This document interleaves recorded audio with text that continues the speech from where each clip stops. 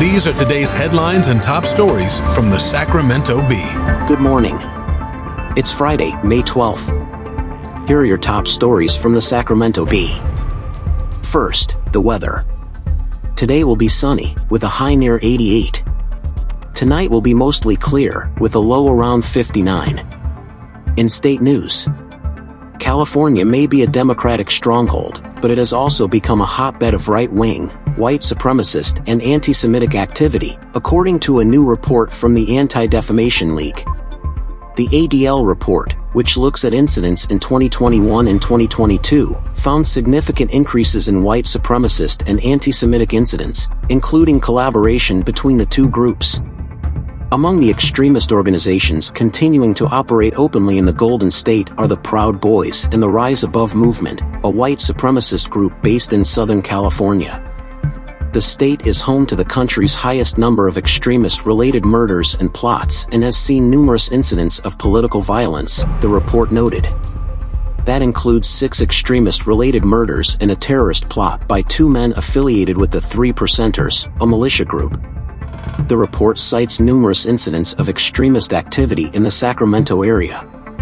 At a March rally against gender-affirming medical care, the NorCal Active Club, a white supremacist fitness and mixed martial arts organization, clashed with counter-protesters in Sacramento.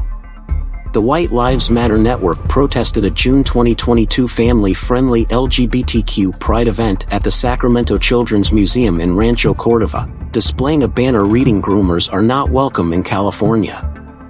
The rise of QAnon has also been a notable driver of violence in California over the last 2 years, according to the report. QAnon is a far-right political movement that believes that the government is controlled by Satan-worshipping pedophiles. The report cites multiple QAnon-related events, including the attack on Paul Pelosi, former House Speaker Nancy Pelosi's husband, by suspected assailant David DePape, a QAnon adherent. As for the Proud Boys, the report cites multiple incidents, including a demonstration and brawl at a UC Davis event in October 2022. In addition, Proud Boy Jeffrey Perrine, who was expelled from the Sacramento GOP, made several attempted runs for public office. The Proud Boys have focused their attention against the LGBTQ community, including protesting at drag queen story hours.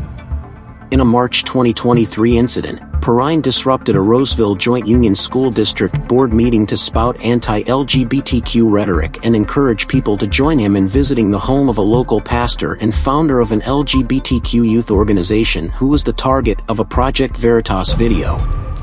The report makes several recommendations for California policymakers. It asks Governor Gavin Newsom to convene a United We Stand summit to address hate-fueled violence and calls on state officials to undertake efforts to counter domestic terrorism.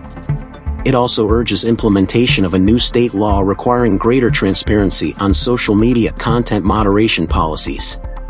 Finally, the report endorses Assembly Constitutional Amendment 4, which would restore voting rights to people incarcerated for felony offenses, and Senate Bill 85, which would extend the number of days refugees and asylum seekers are eligible for case management services. In local news, the family of a girl allegedly sexually abused by her third-grade teacher at a South Sacramento elementary school has filed a lawsuit against Sacramento City Unified School District, alleging negligence and inadequate oversight by administration into a teacher employed by the district for nearly 30 years.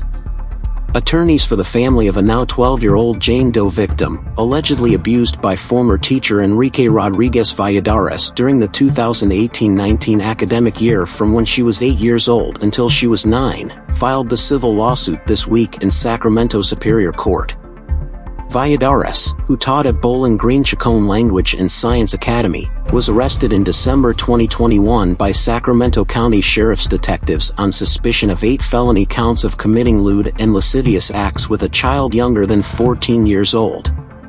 Valladares is believed to have sexually abused multiple victims between at least August 2017 and June 2019, the Sacramento County Sheriff's Office said at the time of his arrest. The attorneys, Vince Finaldi of law firm Manley, Stewart and Finaldi, and Paul Hoiberg, of Hoiberg Law, announced the lawsuit in a news conference Thursday outside Sacramento Superior Court's downtown courthouse. They said the plaintiff in their suit is one of the victims from prosecutors' original complaint containing 8 felony charges, but that it is now believed that there are at least 17 student victims of Valladares. They urged anyone with additional information about the alleged abuse to bring it forward to the sheriff's office. The lawsuit claims Jane Doe was sexually harassed, abused and molested about 2 to 3 times a week throughout the 2018-19 school year. The victim's family accused the Sacramento School District of failing in its duty as mandated reporters of child abuse, contending that Sacramento City Unified knew or had reason to know Valladares posed a risk of childhood sexual assault to children. Finaldi said Valladares taught in the district for about 28 years and at Bowling Green Chacon from 2008 to 2020. Valladares was released from jail custody after posting $1 million bail, Finaldi said. It's our understanding that Valladares is still part of the district, although he's not in the classroom.